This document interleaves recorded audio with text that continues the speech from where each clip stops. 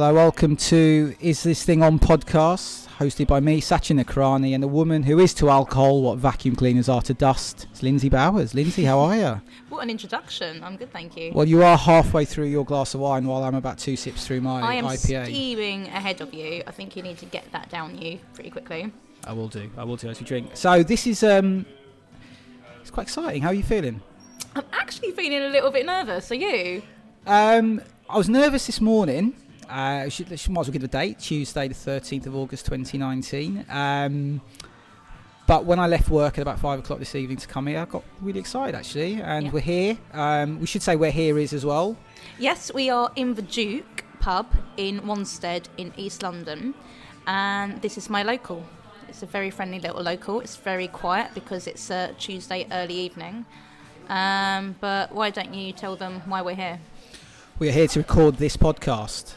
Is This On podcast, which I'm struggling. Is this thing on? Is this thing on? And I made that mistake. And I text Sachin this name about half an hour ago. I can tell you exactly when it was because it's in our little WhatsApp conversation. So it's maybe a bit more than half an hour ago. 7:09 on the 13th of August. I was on my way here on the Central Line, which we will discuss specifically. And we had a name for this podcast, which I won't mention because... No, I'm going to mention it because honestly it's crap. He wanted to call it the Beer and Wine, spelt WHINE, as in whining, the Beer and Wine podcast. Yeah. Because the premise of it is that we talk whilst getting a little bit squiffy in a local, don't we? Yeah. And I know you wanted a name that alluded to the fact that we're drinking, but I didn't like that very much. No, to be honest, I wasn't convinced. I actually mentioned it to somebody today when I said I was leaving to go record a podcast. And he said, what's your podcast called? And I said, Beer and Wine. And he scrunched his face up. I thought, that's a bad time. So Lindsay, brilliantly, messaged me on the way here at 5:35, the power of WhatsApp, telling me exactly what time it was, with a late, as you wrote yourself, late contender for podcast name, Is This Thing On? And I immediately loved it, but I'm now struggling to say it. But I will remember it, obviously. So we should explain... We are recording this podcast. This is episode one. Episode one with any podcast. We have, as we're recording, we have no listeners by definition. Hopefully, by pushing and plugging this podcast on social media and other outlets, we will get listeners, and hopefully, maybe 20 episodes down the line, you'll be coming back to listen to this episode. 20? Bloody hell. I'm hoping more like 3 or 4. Otherwise, what the hell are we doing? Yeah, exactly. But hopefully people will come back and listen to this episode and the origin episode of this podcast. But yeah, no, we're both excited, both a bit nervous about it. I think we should probably explain how we came to this point. So we both met on Twitter. Mm-hmm. We did not know each other before Twitter. I can't actually remember how our paths first crossed at all, really. I don't know who followed who first, but you messaged me first to ask if you could interview me for a piece you did. You write for a football website. I used to, yeah. Whoops. No, there's no bad feeling about it. I used to write for a website called Football 365 last year. It was just a casual thing. Yeah. Didn't fall out with them. It's absolutely fine. No awkwardness. You did the piece on me and they were like, do not ever do anything for us again. Well, it went, not your piece specifically, but there was a series of articles I did with people who aren't into football, talking about football. Mm-hmm. And yours was very, very good, very funny. And I really enjoyed doing it. I spoke to you. I spoke to a comedian called Summer Rae. I spoke to a comedy writer called James Felton. And I spoke to the wonderful Grumpy Skeletor, who is a guy off Twitter. Also Galactic Keegan, who is another one of these kind of characters on Twitter. James Felton, he's quite good on Twitter, isn't he? He's very good, yeah. Can be quite aggressive, very political, but very funny. Oh, God, yeah, no, he's exactly the person I'm thinking of. I think he's brilliant. James, if you're listening to this, I will be very chuffed. And come on, please, because we are going to try and get guests on this podcast. Absolutely, yes. But yeah, so I did a series of Q&A style interviews with people. Lindsay was one of them. She was very funny, very good. But they went down... like a massive turd in a small toilet. I remember reading the comments on mine. Where did you find this silly bitch? People really didn't like him. How dare she make fun of a beautiful game? I mean, hey, I was making fun out of myself, I thought, but... Yeah. You know. No, I enjoyed it. I thought it was... I thought it was really funny. I thought it might appeal to people. What I found out later on from somebody who writes regularly for Football 365 is all the comments are like that. The people who comment on Football 365 are horrible. And working for The Guardian for 12 years, I can testify to the fact that most people who comment on football articles are generally quite wanky. That might get me sacked, but I don't think it will. I'm entitled to my opinion. Working in social media for over a decade, I can attest that any people commenting on anything online are at very high risk of being wanky. So yeah. Well, you've had major issues, haven't you? You've had you did a whole sort of publicising the right word, or just revealing some of the very weird direct messages you get? I mean, it's weird because I'm not a public figure. I'm just a woman in the media who kind of puts herself out there online. I do like to go on Twitter and Instagram a lot, and it does attract kind of unsolicited, just the weirdest kind of messages of either, you know, guys sliding into your DMs being creepy, or they just hate you, just absolute woman haters. Yeah. And when they're completely, unexpected, sometimes I will just publicise them, and then it doesn't really help matters. But I'm just one of those people who can't not respond to trolls. And I know they say don't feed the trolls, but I can't help myself. So when you've you sort of screen grab those direct messages from weird men, have you got a kickback from those men specifically? Well, do you know what? The first time it happened on a big scale is I once got a private message on... I don't know if you were even following me when this happened. This is a couple of years ago now. I got a private message on Instagram from some guy I'd never met in my life, saying... I can't remember exact wording, but it was something along the lines of, I want you to sit on my face. Just, you know, out of nowhere. Standard. Lovely. Perfect. It was actually during the last World Cup, during one of the England matches. And I can't remember the guy's name, but say his name was Terry. I don't know why that name's come into mind. It wasn't Terry, but say it was Terry. I screen grabbed the tweet of him asking me to sit on his face, and tweeted it with a caption, "Not now, Terry, the football's on." In the screen grab, looking back, I should have hidden his name, but I just tweeted a screen grab with his name. Oh, why not? Why do you feel you should have hid it? Well, Piers Morgan retweeted it. Oh, God. Yeah. So it blew up pretty quickly. Yeah. And then... Terry got in touch, pleading with me to delete the tweet because his girlfriend was going to see it. And I had a conversation with Terry. I said, well, why do you send stuff like that to girls you don't know online? Don't you realise how disgusting that is? And he didn't realise how disgusting. Oh, it was only a joke. Like, why can't you take it as a joke? And then he tried saying, my mate logged into my account and sent it. And in the end, I did feel quite sorry for him. So I did delete it. But we should say why Piers Morgan retweeted it, because you know Piers Morgan, don't you? You worked with him. I used to work with him. I used to work on Good Morning Britain as a digital producer, of which, show that he has hosted for over 2 years now, I think. Got to know him a bit on that, and he's quite prolific on Twitter. So I think he's got well over 6 million followers now. So when he retweeted that, you can imagine a lot of his followers are football fans as well. So it was right up their street in terms of humour. Yeah. So should we go through our backgrounds a bit, because we both work in the media? So why don't you start, because you've obviously touched on on Good Morning Britain. So I am a journalist and digital producer, and my career has primarily been kind of doing social media and websites for TV programmes, mostly daytime TV. Entirely daytime TV, really. I'm currently working on the Jeremy Vine show on Channel 5. I've been there for about 18 months, and before that I was at ITV for about 7 years, working on all of their daytime shows, really. As I said, Good Morning Britain, This Morning, Lorraine, So yeah, the weird and wonderful world of daytime TV is where I'm at, and I actually really love it. It's no 2 days are the same. Yeah, excellent. Well, I work for The Guardian. I've been there 12 years working in sport.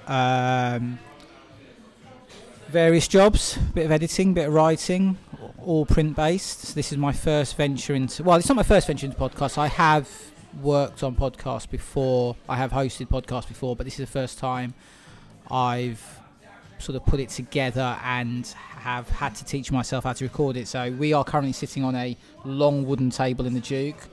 We've both got microphones by our faces. That sounds a bit odd. We look like we're trying to make contact with aliens a little bit, don't we? Because you've got these big headphones on. Yeah, I'm wearing these headphones and I don't actually know why. I think it's to hear us back, but I'm not sure I'm hearing anything through them. I'm going to keep them on because I feel quite cool and professional.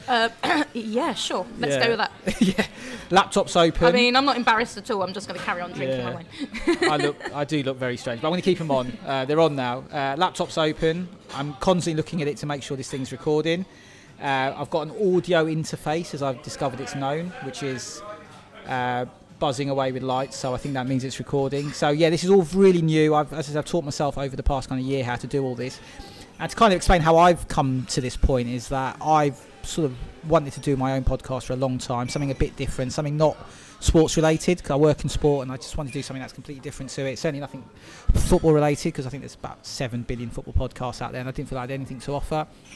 So I was always keen. I love podcasts, always got 3 or 4 on the go, and the first thing I had to do was teach myself how to do all the editing. Been teaching myself, and I'm really nervous. I think this is recording, so I think it's okay, but I've been doing a lot of testing at home, mainly by doing short interviews with my 8-year-old daughter, and so I think we're all good. Using a program called Audacity, which is very good, very easy to use.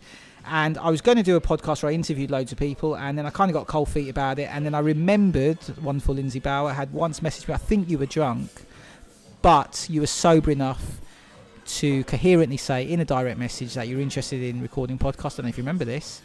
I do, but... Were you drunk at the time? Yes, of course. I mean, most of the time you can safely assume I'm probably tiddly. But...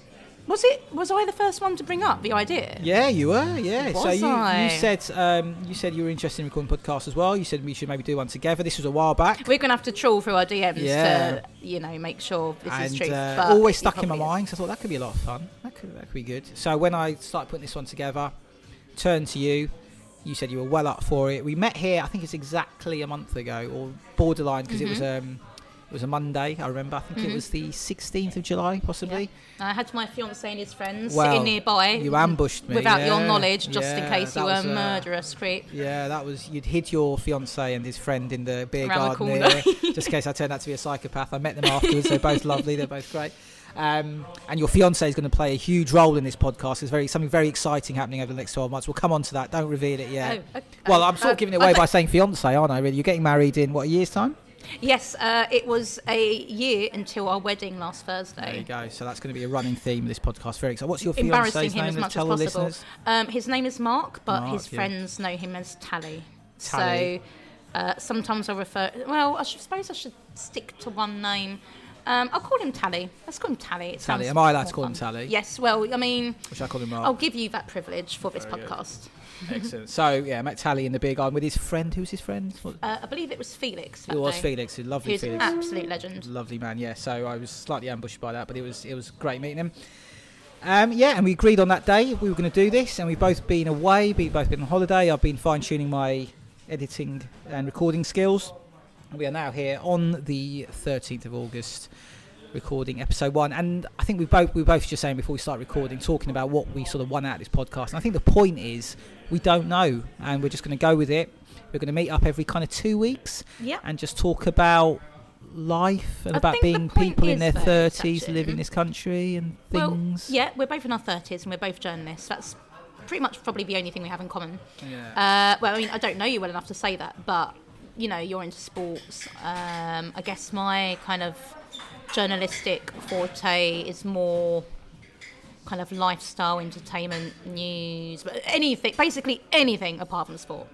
As you know from doing that interview Q&A, with me. But I've completely lost my tangent now. What was I going to say? The point of this podcast. Oh, yeah.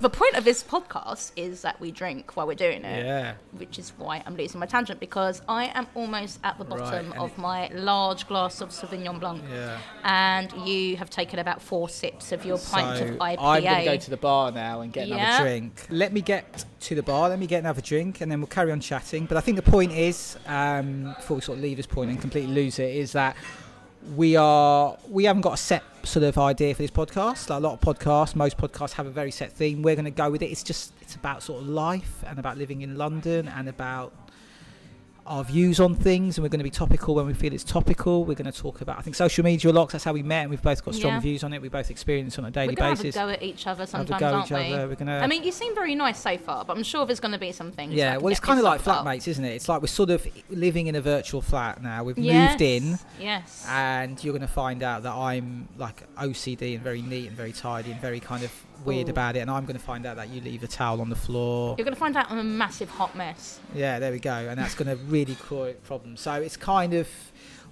I would sound really cheesy and wanky saying this, but we invite you listeners to join us on this exploration. Oh God, we've just lost our one listener already. Of podcasting life, and to go with us, I'm going to steal the sort of tagline for Seinfeld and say this is a podcast about nothing, but in that way it could hopefully be.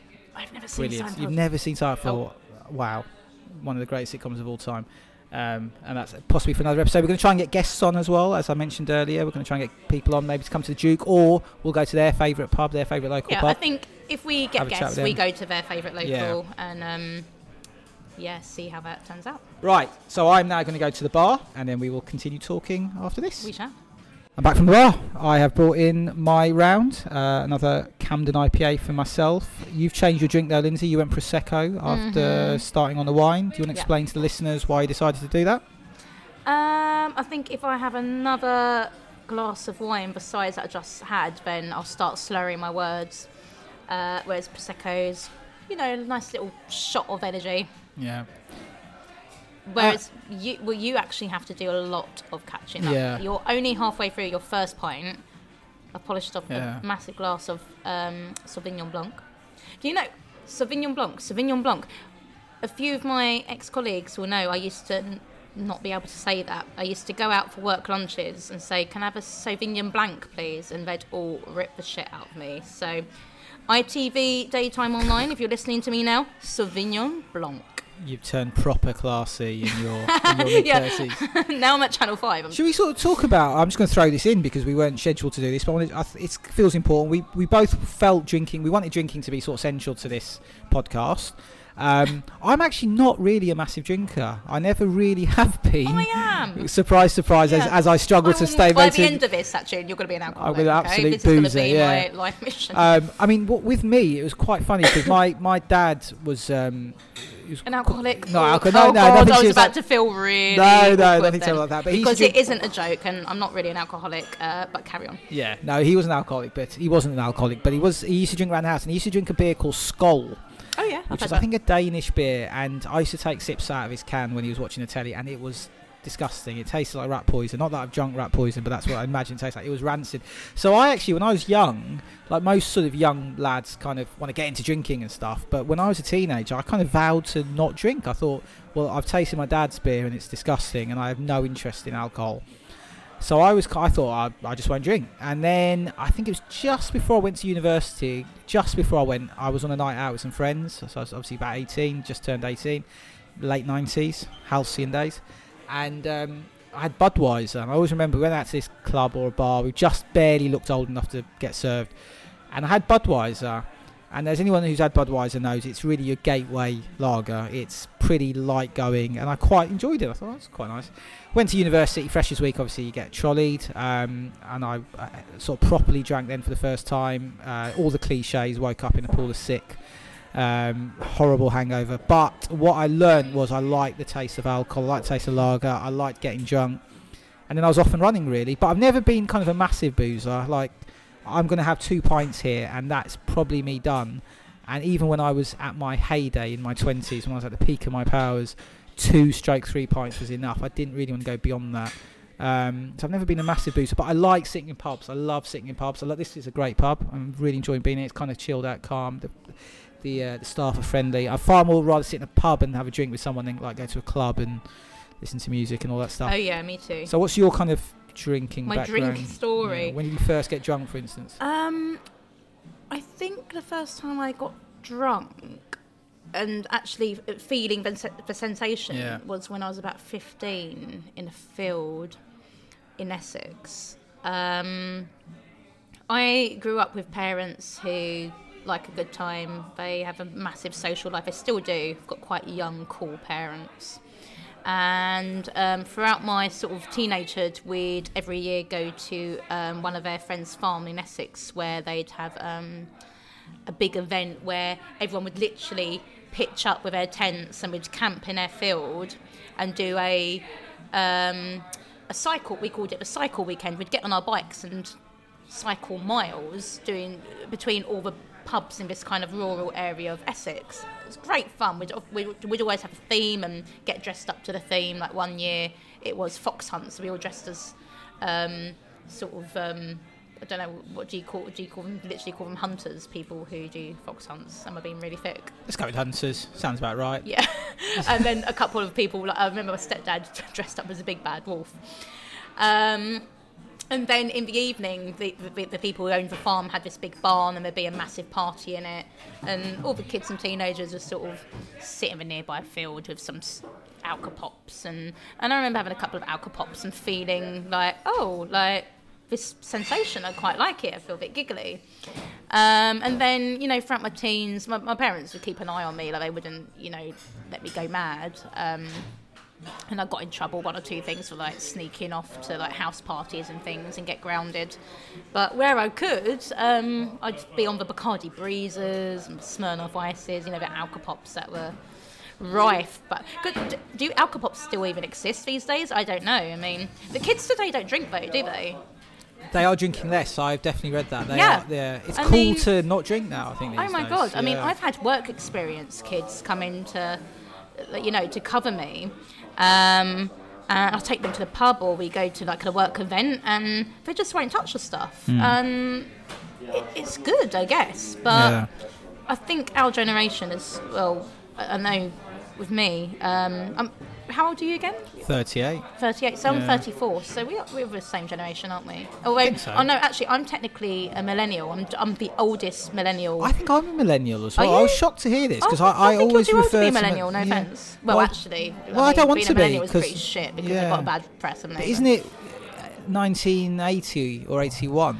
And I'm 80. I was born in 81. I mean, I don't want to be but one. I think millennials kind of encapsulate people who are far too young to technically be a millennial or class them as millennials. Basically anyone who cares about the environment, who's a hipster, who likes avocado. Oh, millennial. I mean, doesn't like avocado. That's the ultimate definition. Well, there's this thing where millennials can't get on a property ladder because they're too busy. They're wasting all their money on avocados. Yeah, absolutely. And I mean, I like avocados. I buy them almost weekly.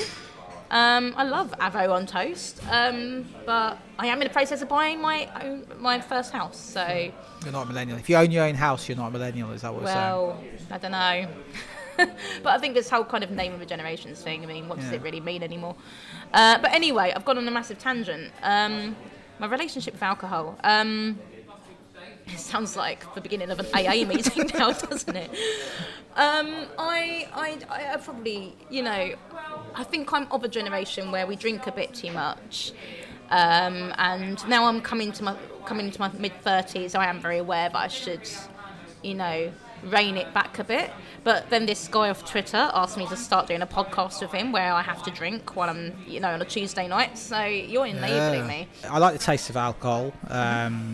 I've sort of moved over from lager to... I'm a big red wine fan now. When we do these pods, I might hit the red wine instead of the lager, but I'm going lager at the moment. Good shout. Yeah, I do enjoy a glass of red wine, but the reason I don't drink too much is not the process of drinking itself. I like a pint, I like the taste of alcohol. It's the hangovers.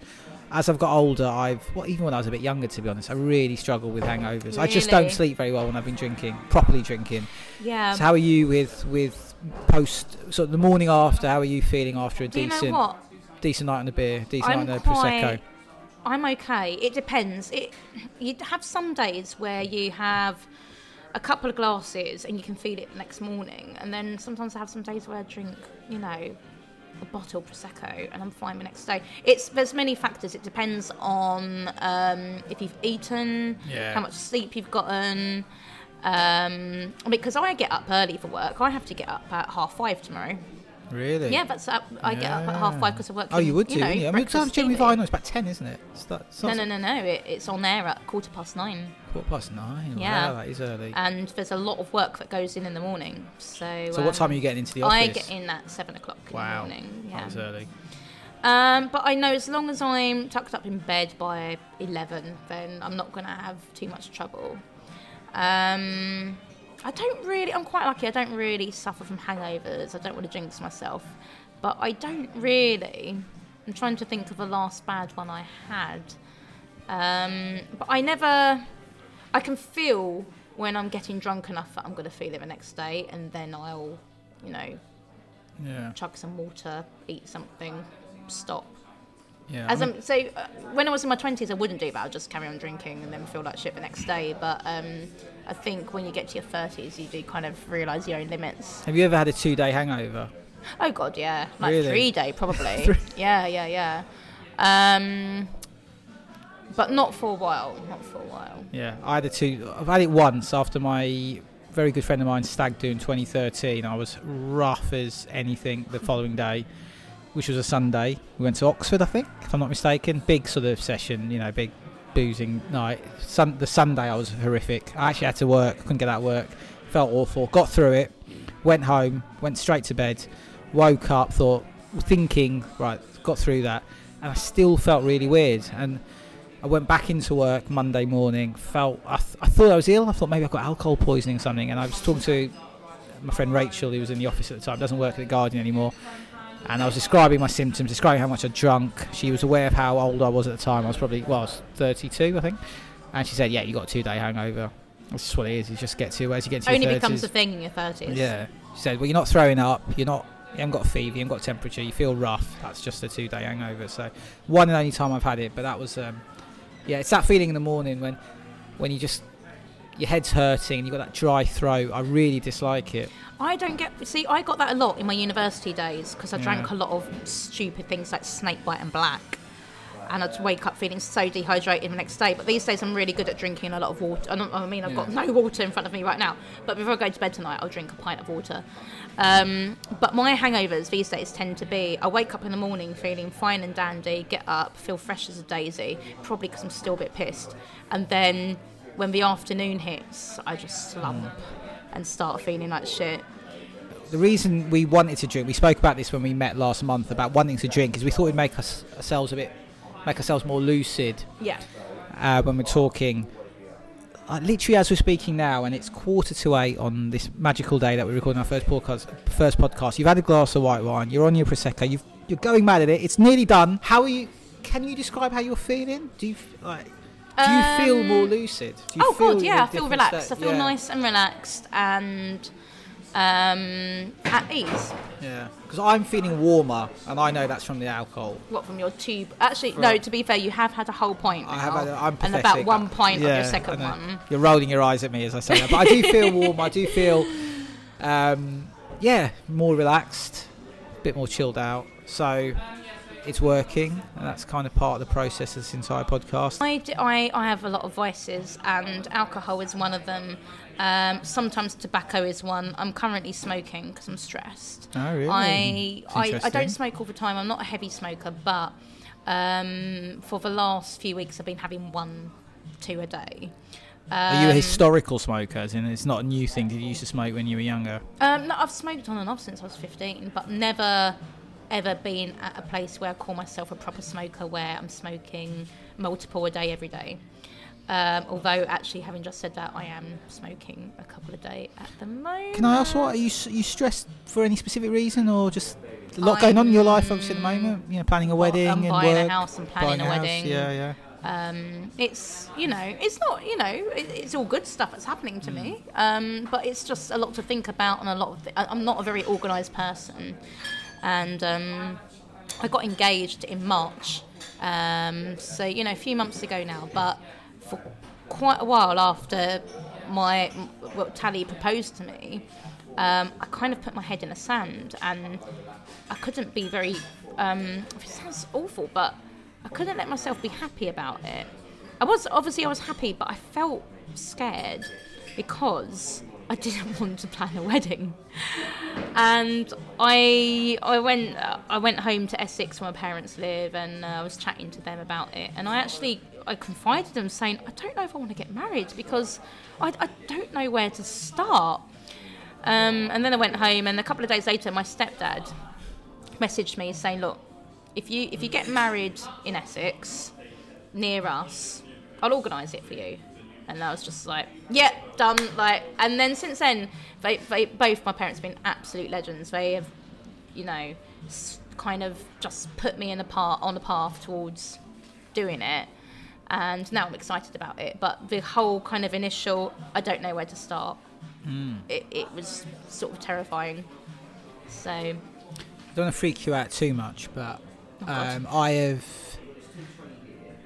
done exams, as we all have done. I've gone to university. I've got married. I've moved house. I've had a child. The most stressful thing I've done of all of those was organise a wedding. Oh, really? Oh, Jesus Christ. But most people say moving house. Yeah, moving house was all right, actually. I'm doing that next week. Yeah, no, that was... I don't feel that stressed about that. That was fine, actually. Obviously, there's a lot to do, but that was fine. I think with the wedding, what hit me was the big things were kind of fine. So, book a venue, book a DJ, book the photographer, but even those things kind of takes... I think what shocked me, I don't know if you're feeling this already, is the cost of everything. Oh God, Jesus Absolutely. Christ. I mean, everyone tells you, but you're still stunned. We're not having a big expensive one, but it's still like, you have a budget and then you think, oh well, I mean, my partner's he's much more sensible than me, and he's less fussed about spending as much as I am, whereas I'm the kind of one who's saying, oh well, maybe we can push a boat out for this, maybe we can get that, and him and my parents are both like, we don't think you realise how much things cost. And I was like, of course I do, but the difference is I don't care, and I'm going to find a way to make it work. But I mean, how do you make it work? You either have the money or you don't you? Yeah. Everything, like every DJ was £1,000. It's a racket, essentially. Every DJ is... It's like they've got together and gone, we should all charge £1,000 because they're going to have to use one of us. Really? So, well, do you know what? We weren't actually going to have a DJ because we're having quite an unconventional wedding. It's going to be like a music festival sort of. Oh, really? But also, your other half's a musician as well, isn't he? He is in a band. Yeah. And the band is going to play at the wedding.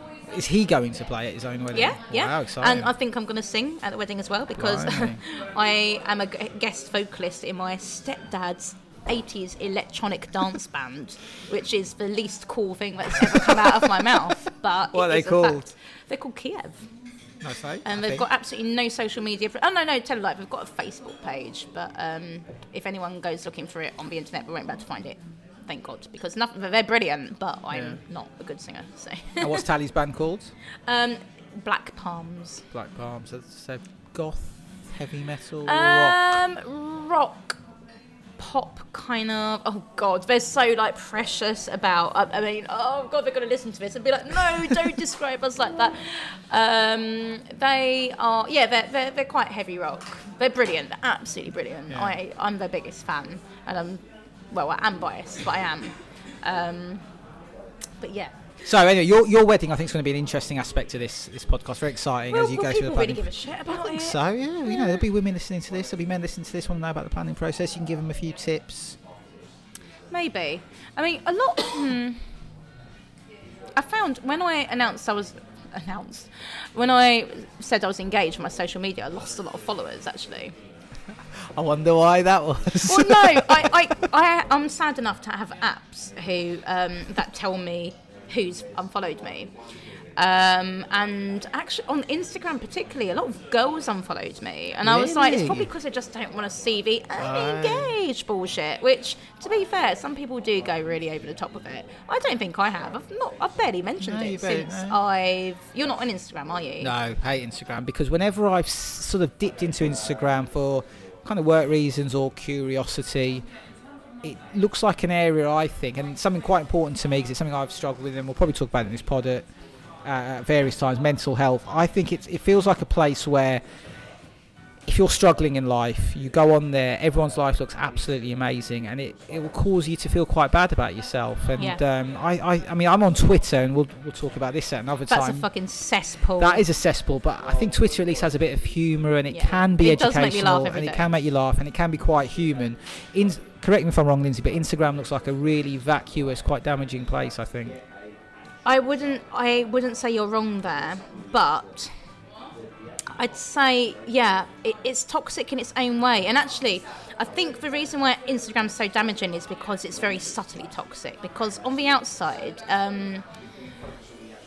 in my job, I post things on Twitter, I post things on Instagram for my job, and you're much, much, much more likely to get hate and abuse and trolls and damaging comments on Twitter than you are on Instagram. But with Instagram, it's not so much what people say to you, it's just the subliminal messages that are sent to you via what you're seeing on your feed. Without you even just scrolling through casually, you don't realise the damage it's doing to you. And you know what, if anyone kind of feels what we're talking about here, I beseech you, I say, if anyone's on Reddit, go and find this subreddit called Instagram Reality. I've only just recently discovered it myself, and I absolutely love it. It's just basically people calling out or just kind of sharing pictures of photoshopped people on Instagram, because there's people who actually make a living of being so-called Instagram models, and they all use this app called Facetune, which makes them look like a kind of weird alien plastic version of themselves. You wouldn't be able to recognise them in real life, and young people think humans actually look like that. I'm a 34-year-old woman, so I look at these pictures that come up on my feed sometimes, and I know people don't actually look like that. I know it's all smoke and mirrors and apps and Facetune and Photoshop and whatever. But you think, if I had a 13-year-old daughter, would I want her to look at that and think that's what I should look like? No. Yeah. Well, it's a worry for me because you're right. But also, I do love going on Instagram. I'm just looking at people's stories. You have to follow the right people. The rule with Instagram is unfollow anyone who makes you feel bad about yourself, because everyone puts their highlights on there. I put filters on my pictures. I've never ever kind of photoshopped or face-tuned anything, because I think, why put out an image of yourself where people are going to be disappointed when they see the real you in real life? But that's just completely counterproductive, isn't it? And it's credit to you, Lindsay, that when I met you for the first time a month ago here, you looked how you have looked on Twitter and stuff. Okay, good, because I thought actually, because as you walked out, I went, "That's Lindsay Bowers." Good, because you've seen pictures of me that I put on Twitter, and I do use a fair bit of filter here and there, just to even out my skin tone. But I think I still look how I look in my pictures. Yeah. I don't know. I mean, I think I've been guilty in the past of over-filtering my pictures, but I would never go... It's weird that you even do that, because I'm looking at you now. I've had 1.5 pints, but you... You're going to tell me I'm pretty? No, you look fine. I'm not going to say you look pretty because you've got a fiancé and he will kill me, but you look absolutely... It's pretty chilled out, it's fine. You look... That's interesting. So even on Twitter you're using filters? Not all the time, no, but a lot of the time, yes. Really? I mean, my Twitter picture, my avatar is black and white, because I just feel like I don't know. I'm getting to the age where I'm starting to notice, little crow's feet and. 34. Well, no, totally. Really? But it's not something I do believe in. Kind of. I think women are at their most beautiful when they're kind of aging and more confident, rather than when they're got skin like porcelain and they're unsure of themselves. I think it's all about attitude. But then, when you're looking at a picture of someone, I don't know. It is. I do think I am very glad that Instagram wasn't a thing when I was 21. Oh God, yeah, absolutely. Because I think I would have had a bit of self-esteem issues, to be honest. It's a real worry. I've got this worries me because I've got an 8-year-old daughter, and she will grow up in obviously the era of social media, and that's going to be a thing we have to look out for. But I totally agree with you. I mean, I was I went to school. I was in high school in the 90s, in the late 90s. There was no mobile phones. There was no social media, and I feel grateful for that because it was difficult enough, fitting in and all the sort of hierarchies you have in school, let alone the social media aspect of it, or even just who's got the best phone, who's got the newest iPhone. I just don't know how, without sounding like too much of an old man, I just don't know how kids survive in school now, where you've got all the pressures that exist anyway, but they don't know on anything top else. of the new things as well. Well, I guess that's true. Thing. I think we're going to evolve so that our brains can take in more information and more stimulation. But I mean, it has to, otherwise something's got to give. Because I'm going to feel like an old woman now, but almost 20 years ago, I got my first ever mobile phone. I got my first mobile phone when, actually, 20 years ago, I was 14, I think, when I got my first phone. 14, 15. And I remember it was, a flip Nokia, something like that. And I remember me and my best mate sitting in my living room, giggling, texting each other, even though we were sitting next to each other, because it was so... high tech and weird that we could send text messages to each other. And as a teenager at that age, all I could do was just text my friends. I couldn't go on the internet. And then the internet came along, and obviously the internet existed back then, but no, it wasn't used as widely, nowhere near as widely as now. And it's maybe we're the generation that's going to be the most damaged, because we've gone from one extreme to the other, whereas kids growing up now, they're used to the overstimulation, they're used to growing up with iPads in their hands. I don't think I ever held an iPad till I was in my 20s, whereas 3-year-olds are holding them now. So how is a human brain going to evolve with kids growing up with all this stimulation around them? That's really interesting you say that, actually, because just to touch on that, I'm an issue that may come up as we do this podcast. I've got I struggle to sleep sometimes. I've got real kind of sleep issues, and I had a bad night's sleep last night. And one of the reasons I think is because I was on Twitter at like 11:30 last night. I was just kind of looking at things, and I literally I stopped looking at my phone. I went straight to bed, but my brain was still buzzing, and I thought I knew straight away I'm going to struggle to sleep here. And I'm sort of vowed to myself, I've done it previously, and I'm now going to do it again. Don't look at your phone from about sort of 10:30, 11 o'clock, because I know I need to wind down. And that's interesting what you say, because I think we are that generation where when we get that injection of social media, or phones, of electronics, we're still struggling to cope with it perhaps.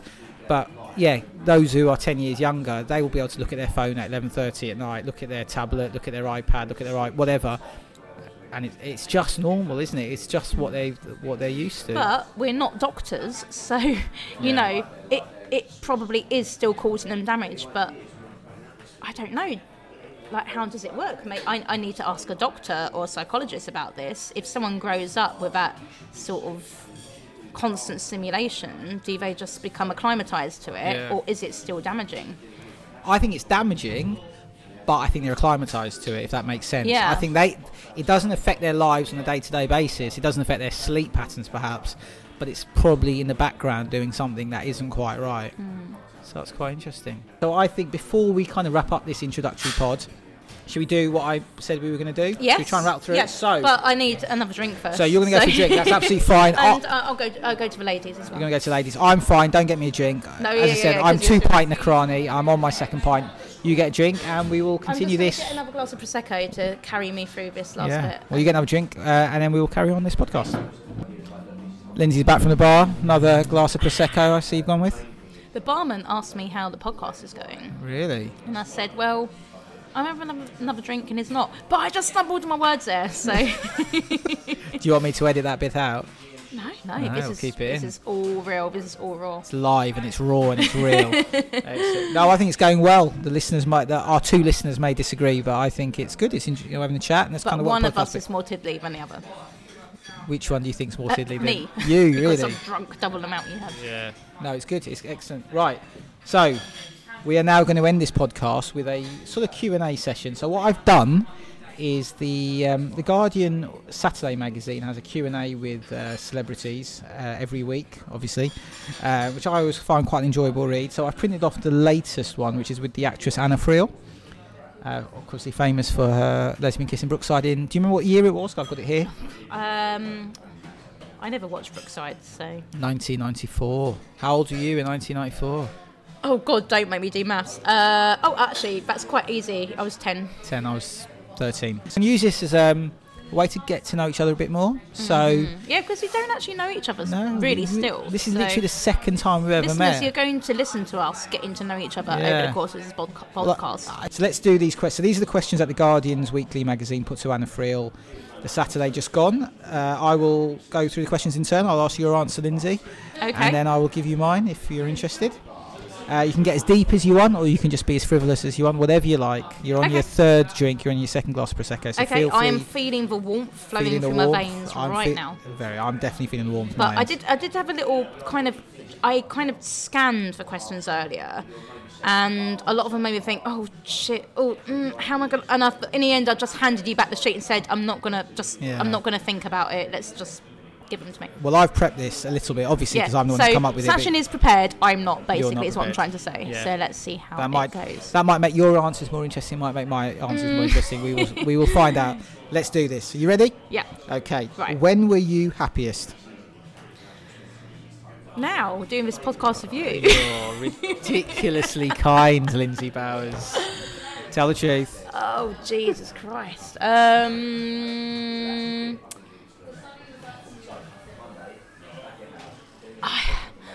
When I got proposed to. Yeah, that's a very valid answer. Yeah. I would say two sort of separate times with me. I would say when my daughter was born, January the 19th, 2011. Yeah, obviously amazing day. My wife might not like to hear this, but the other time was, I think, when I was 25, the summer of 2006. I just remember being really, really happy. I was 25. I went on 2 great holidays with my friends.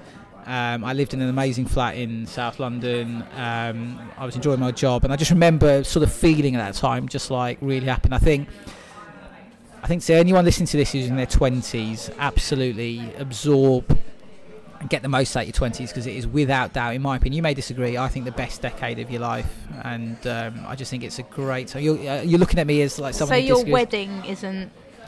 It was a good day. It was good. What's your wife's name? Molly.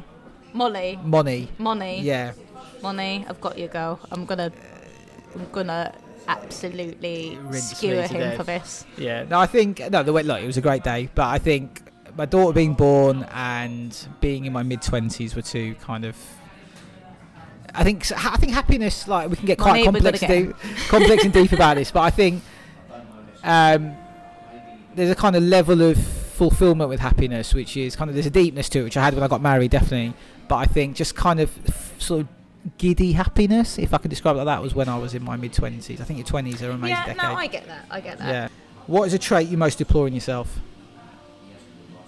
There's so many to choose from. Probably that I have quite a temper. Wow. Really? I have not spotted that. Well, you wouldn't, because you don't really know me, but it comes out more of people I love the most, which isn't nice. Yeah. I would say with me, it's definitely anxiety. It's one of the reasons I do struggle to sleep at times, and I get quite worried about things that haven't happened yet. Is anxiety a trait? I don't know. Because I have anxiety as well. That's interesting. I've suffered quite badly with it in the past, but I don't think I'd ever count it as a trait of my personality. Oh, right. It's something you deal with, that you're afflicted with, that you cope with, but it's not. I mean, it is part of you, but is it a trait? Maybe that's something we can revisit one day. That's interesting. Yeah, we will revisit that. But yeah, I think in me personally, the thing I get frustrated with the most is how anxious I get about things that haven't happened yet. It really frustrates me. Like, that hasn't happened yet, and you're already worrying about how you might react in that situation. Things that haven't happened yet? Yeah. I'm the opposite. I'm anxious about things that have happened. Oh, right. Okay. I get things worried. That I shouldn't, everyone else in the world would have forgotten about them. Yeah. Oh, you sort of hold on to things. Oh, God, I hold on to things unhealthily. Yeah. Okay, that's interesting. Yeah. So actually, temper was a bit of a bullshit answer. I hold on to things. I do not forget. Very good. Excellent. Okay. What is the trait you most deplore in others? Being cruel. Being unnecessarily cruel. I am a very forgiving person and I'm a very understanding person, but if someone is just a twat for no reason, I just can't get my head around it. For me, it's arrogance, definitely. I'd rather someone who was overly modest than even a little bit arrogant. I just hate arrogance in people. I think it's maybe a British thing, but I just don't like people sort of showing off about their lives, or I think it goes back to the Instagram thing. I don't like people kind of putting themselves out there too much. Maybe that's a fault of mine, maybe, but yeah, arrogance, people thinking too much of themselves. You've not known me for very long, but do you think I'm at all arrogant? No, not at all. You looked to the left as you said that. You're lying. I'm a tiny bit arrogant. No, I don't think you're arrogant at all. I put myself out there on social media quite a bit. I wouldn't be doing this podcast with you if I thought you were arrogant. I really tell Sachin totally thinks I'm arrogant. No, I don't. I'm a tiny bit arrogant. But that's interesting you say that, because that makes me think you think you're arrogant, not that you think that I think you're arrogant. I don't think I am arrogant because I don't have much self-esteem, to be honest. But I can see why other people would think I'm arrogant, because I maybe kind of big myself up too much to hide my insecurities. Ooh, this is like a therapy session. It has. You are well and truly on the third glass for a second. No, I haven't. If I shifted my eyes, that's only because I've been seduced by the candle that's over your shoulder on the fireplace over there. But no, I don't think you're arrogant at all. Okay, good. So that's interesting. I think I think you're arrogant, but I am not. I don't think you're arrogant. Okay, well, let's see in a few episodes' time. That people think you're arrogant in general for whatever reason, but I certainly don't. Okay. That was getting quite deep, quite interesting. We just had a bit of a moment there. Yeah. What is your most treasured possession? My engagement ring. Yeah. Well, to appease my wife, Moni, I will say my wedding ring as well. I do genuinely get freaked out when I lose my wedding ring. I take it off to do the dishes and when I have a shower, and occasionally I can't find it. And it's just like I've just put it in a different place to where I thought I put it, and I do get a bit freaked out. So hopefully I've salvaged a little bit there from my original answer. I'm going to say my wedding ring. I'm working on my money. Yeah. But do you know what? A lot of people wear their engagement ring 24/7. Yeah. I take mine off the bed. I take mine off when I shower. I don't wear it all the time. Sometimes when I'm having a lazy day at the weekend, I'll go a whole day without wearing it. And people are like, what? No. You should wear it all the time. If for nothing else, insurance reasons, because a lot of insurers won't insure you if it goes missing when it's not on your finger. And I'm like, oh, but I've always been the kind of person who can't wear, like, when I get in from work I have to rip all my jewellery off because I just don't feel comfortable with jewellery on, full stop. There you go. So your most treasured possession, but it's my most treasured possession, but I want it to fuck off my finger as soon as I get there you go. in through the door. So next question. It's not the engagement ring specific though, as you say. It's all no. So. Oh my god, I love my engagement ring. Yeah. If you could bring something back to life, something extinct back to life, what would you choose? Oh, I didn't see this when I was scanning the page earlier. That is a very interesting. Could it be a dead person, or does it have to be a species? Well, I'm going to choose a dead person. Oh. I would like to bring back. Oh, I don't know, but actually, I'd quite like to bring. I was going to say Freddie Mercury, but actually, I think I'd like to bring back Dinosaurs instead of Freddie Mercury. As long as they don't. How do you think they would fit into our brutalise? I just social media obsessed society? I'm swearing so much more than you because I've had much more alcohol than you. But Freddie Mercury or Dinosaurs? The ultimate Sophie's choice. Okay, so Freddie Mercury, but only if I could meet him. Yeah, I did love Dinosaurs, but only if I didn't have to go anywhere near one. Yeah, good choice. No, I love Freddie. I was a big Queen fan when I was a kid, because my older cousin was a huge Queen fan, so he sort of brought me into the Queen fraternity. I would choose my mum's mum, so my nan, who died when I was quite young. I sort of remember her, but it's very hazy. Like, I've lost 3 of my 4 grandparents, but the other 3 I spent time with. I can kind of remember them. But my mum's mum died when I was probably about 9 or 10. I have very hazy memories. She never met my brother, who is 30, Is he 30? Yeah, he's 30. He's just turned 30. I always thought that was a bit of a shame because she died when he was either literally a baby or before he was born. I can't quite remember. So yeah, I'd probably bring my nan back. But yeah, now I feel like a massive twat because I didn't say any of my dead relatives. No, I mean, obviously everyone I've ever loved who's died. Then, but I mean, Freddie Mercury or Dinosaurs. That's kind of the tagline of this podcast. I think that might episode. be the selling point on Twitter. Yeah, exactly. What is your most unappealing habit? Drinking too much prosecco. Oh, nice one. Mine is kind of similar to your first answer to, or not your first answer, but the trait deploying your emotion yourself. Similar. I get sort of frustrated very easily, like especially with bad customer service. I've become a real victimology figure as I've got older. I really deplore bad customer service. I do lose my temper in public a lot with people who are kind of rude. Do you? And I think I need to rein it. I'm not as bad as I used to be. A few years ago, it got really bad. I got into a pushing match with somebody at Blackfriars train station. One of the guards there because there was a train was cancelled and he refused to kind of tell me when the next one was. And I think that was probably the moment I thought I need to sort myself out. Were you pushing the guard or? Well, he nudged me. He sort of pushed me, so I pushed back. Oh, you're that twat. Yeah, I'm that twat. Oh, don't be that twat. No, I'm gonna. So, well, as I said, that was a moment where I eventually went home on a train, and I thought you've probably gone a bit far there. But I do get frustrated in public quite quickly, so that's probably mine. What did you want to be when you were growing up? I wanted to be famous, basically, like an actress or a pop star. But then I realised I can't sing or I can't act, so I became a journalist. There you go. Mine's very cliched. I wanted to be a footballer. I realised I wasn't good enough. I then wanted to be a radio DJ, so maybe that's where all this podcasting comes from. But I sort of fell into print journalism. So anyway, maybe another sort of slightly cliched question here, which is difficult to answer. What is your guiltiest pleasure? I'll tell you why I find that question always a bit weird is if you sort of unless it's really weird and sort of Frank Boff-esque kinky, I think everything you like you're sort of entitled to like. It's like why should you be guilty? Why should you be guilty? Exactly. I think my guiltiest pleasure probably is looking at the Daily Mail website. Yeah, it's a good answer. If I was to pick something, and I don't think I'm guilty about this at all. Like, I quite enjoy the work of Taylor Swift. I think her music is quite good.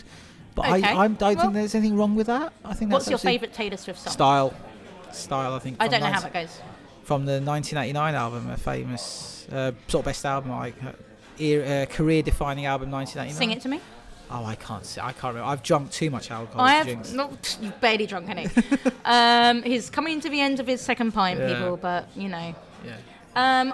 1989, everyone goes on about that album. I've never listened to it all the way through, but I do like that one she wrote about Harry Styles. I knew you were trouble when you walked in. That's from that. I love that song. Yeah. But other than that, I don't really know any of the songs. I will play Style to you at some point. Excellent. I do like Style. Maybe we should play out we'll come on to this. Yep. That's a good idea. We'll come on to this. What has been your biggest disappointment? Oh my god, that was kind of deep. That was quite deep. We could skip that one if you feel like it. I think when nothing immediately comes to mind, maybe we skip it. Yeah, that's quite a deep one. I think probably drunk too much to talk about that one. Well, no, it's like my mind doesn't even, because my mind immediately went to work, but I was like, work isn't the be all end all, and then it went elsewhere in my life. But honestly, I can't. I don't believe I believe everything happens for a reason. So you believe in fate? In terms of disappointment, I mean, I guess I could say actually, I have an answer. Go for it. The final season of Game of Thrones. That's not your biggest disappointment. Is that Yes, it is. All right. Okay. Yes, it is. Right, I'm going to shock you now. I've not seen a millisecond of Game of Thrones. I've never watched it. Not that it passed me by. I'm fully aware of it. I just never got into it, so I can't comment. Fair enough. Oh, is it really that bad? No, it is. Do you read? I do read words, yes, on pages and screens. Do you read books? I'm not reading a book. I am reading James O'Brien's book, How to Be Right, I think it's called at the moment. You don't enjoy reading fiction, though? No, I don't read fiction generally. Well, no. I would say read the books, but no. give Game of Thrones a go, I would say. But, I mean, it's, you know, you either like fantasy or you don't. But I really, really, really enjoyed watching Game of Thrones, but the last season was a bit of a massive letdown for a lot of reasons that you couldn't possibly understand unless you watched it or knew any of the characters. And people listening to this now who've watched Game of Thrones will totally know what I mean, and people listening to this now who haven't watched Game of Thrones will not give a single shit. Let's end on a nice cheery note. Tell us a joke. Oh, geez. Talk about pressure. Okay. You tell me a joke while I think of my joke. How does Bob Marley like his donuts? With jamming? I know that. Oh, God. I'm trying to think of a joke that's not offensive. I think we can tell offensive jokes. It's an adult podcast. We've been drinking. Actually, this is the oldest joke, like the first joke I remember being told to me as a child, and it still cracks me up for some reason. So, it's not even funny, but I'm going to tell it anyway. This man had a wife called Lorraine, but then he fell in love with another woman, and that woman's... I'm going to start this again for editing purposes. Right. I'm keeping all of this in. I'm keeping all of this in. It's okay. Jesus Christ. Okay. So, a man had a woman. No. Okay. No, I need to think of another joke because I don't know how to tell this one. Okay. Oh God! Every joke that comes to mind is un-PC. And I can't tell it. Tell a racist joke. No, I'm not racist. I dare you to tell a racist joke. Okay. Okay. So a man was married. I'm going to. You're telling the Lorraine joke again. Yeah. Go for it. Go on.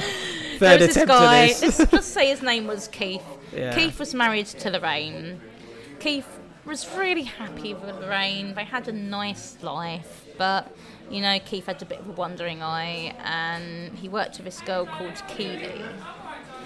And he really, really liked Keely, but he thought, no, I'm married to Lorraine. You know, keep your eye on the ball, Keith. Just stop it. You're in love with Lorraine. Stop thinking about Keely. But alas, the more Keith tried, the more he fell in love with Keely. And he tried to think about Lorraine, but he just couldn't stop thinking about Keely.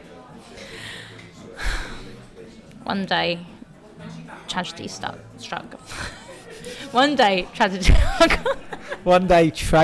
struck. There you go. I'm not even drunk, I just, you know. I don't know how to say this, but Lorraine died in a tragic accident. Jesus. Keith was absolutely devastated. Yeah, he was so devastated. But, you know, when the funeral was done, the wake was over, he looked over at Keely and he sang to himself, I can see Keely now, Lorraine is gone. God. That is horrendous. All that build-up for that horrific punchline.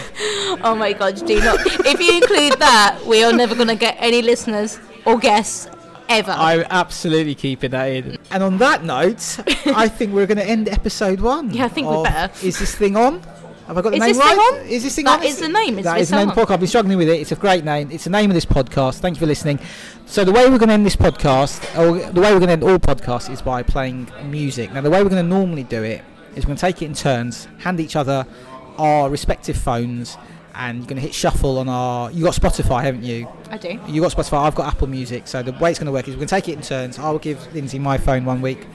She will hit shuffle on Apple Music. Whatever song comes up, that's how we're going to end the podcast. And the next week, I will take Lindsay's phone and I will hit shuffle on Spotify, and whatever song comes up will be the end, the lead out music for the podcast episode. But for this one, shall we go with Style by Taylor Swift? Because you've either never heard it or you can't think how it plays? I can see clearly now the rain has gone. We'll go. I think we'll go with Style by Taylor Swift. We'll go. So we will end this podcast with Style by Taylor Swift, my favourite Taylor Swift song. Lindsay, it's been an absolute pleasure. I don't know how this is going to come across to our listeners. Please edit me I'm going to have to do a lot of editing because it's got a bit messy at the end, but also it's been a lot of fun. And we will do this again. Until next time, Lindsay. And next time, Sachin will drink as much as me. I will do. Take care. Bye-bye.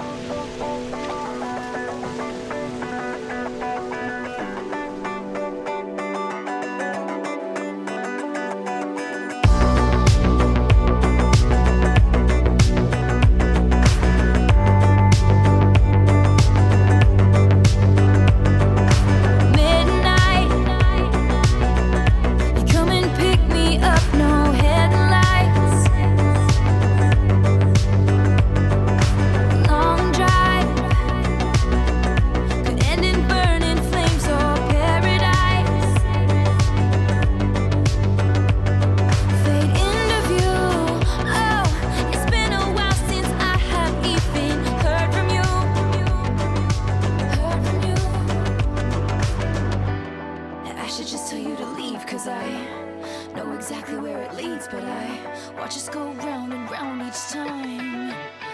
You got that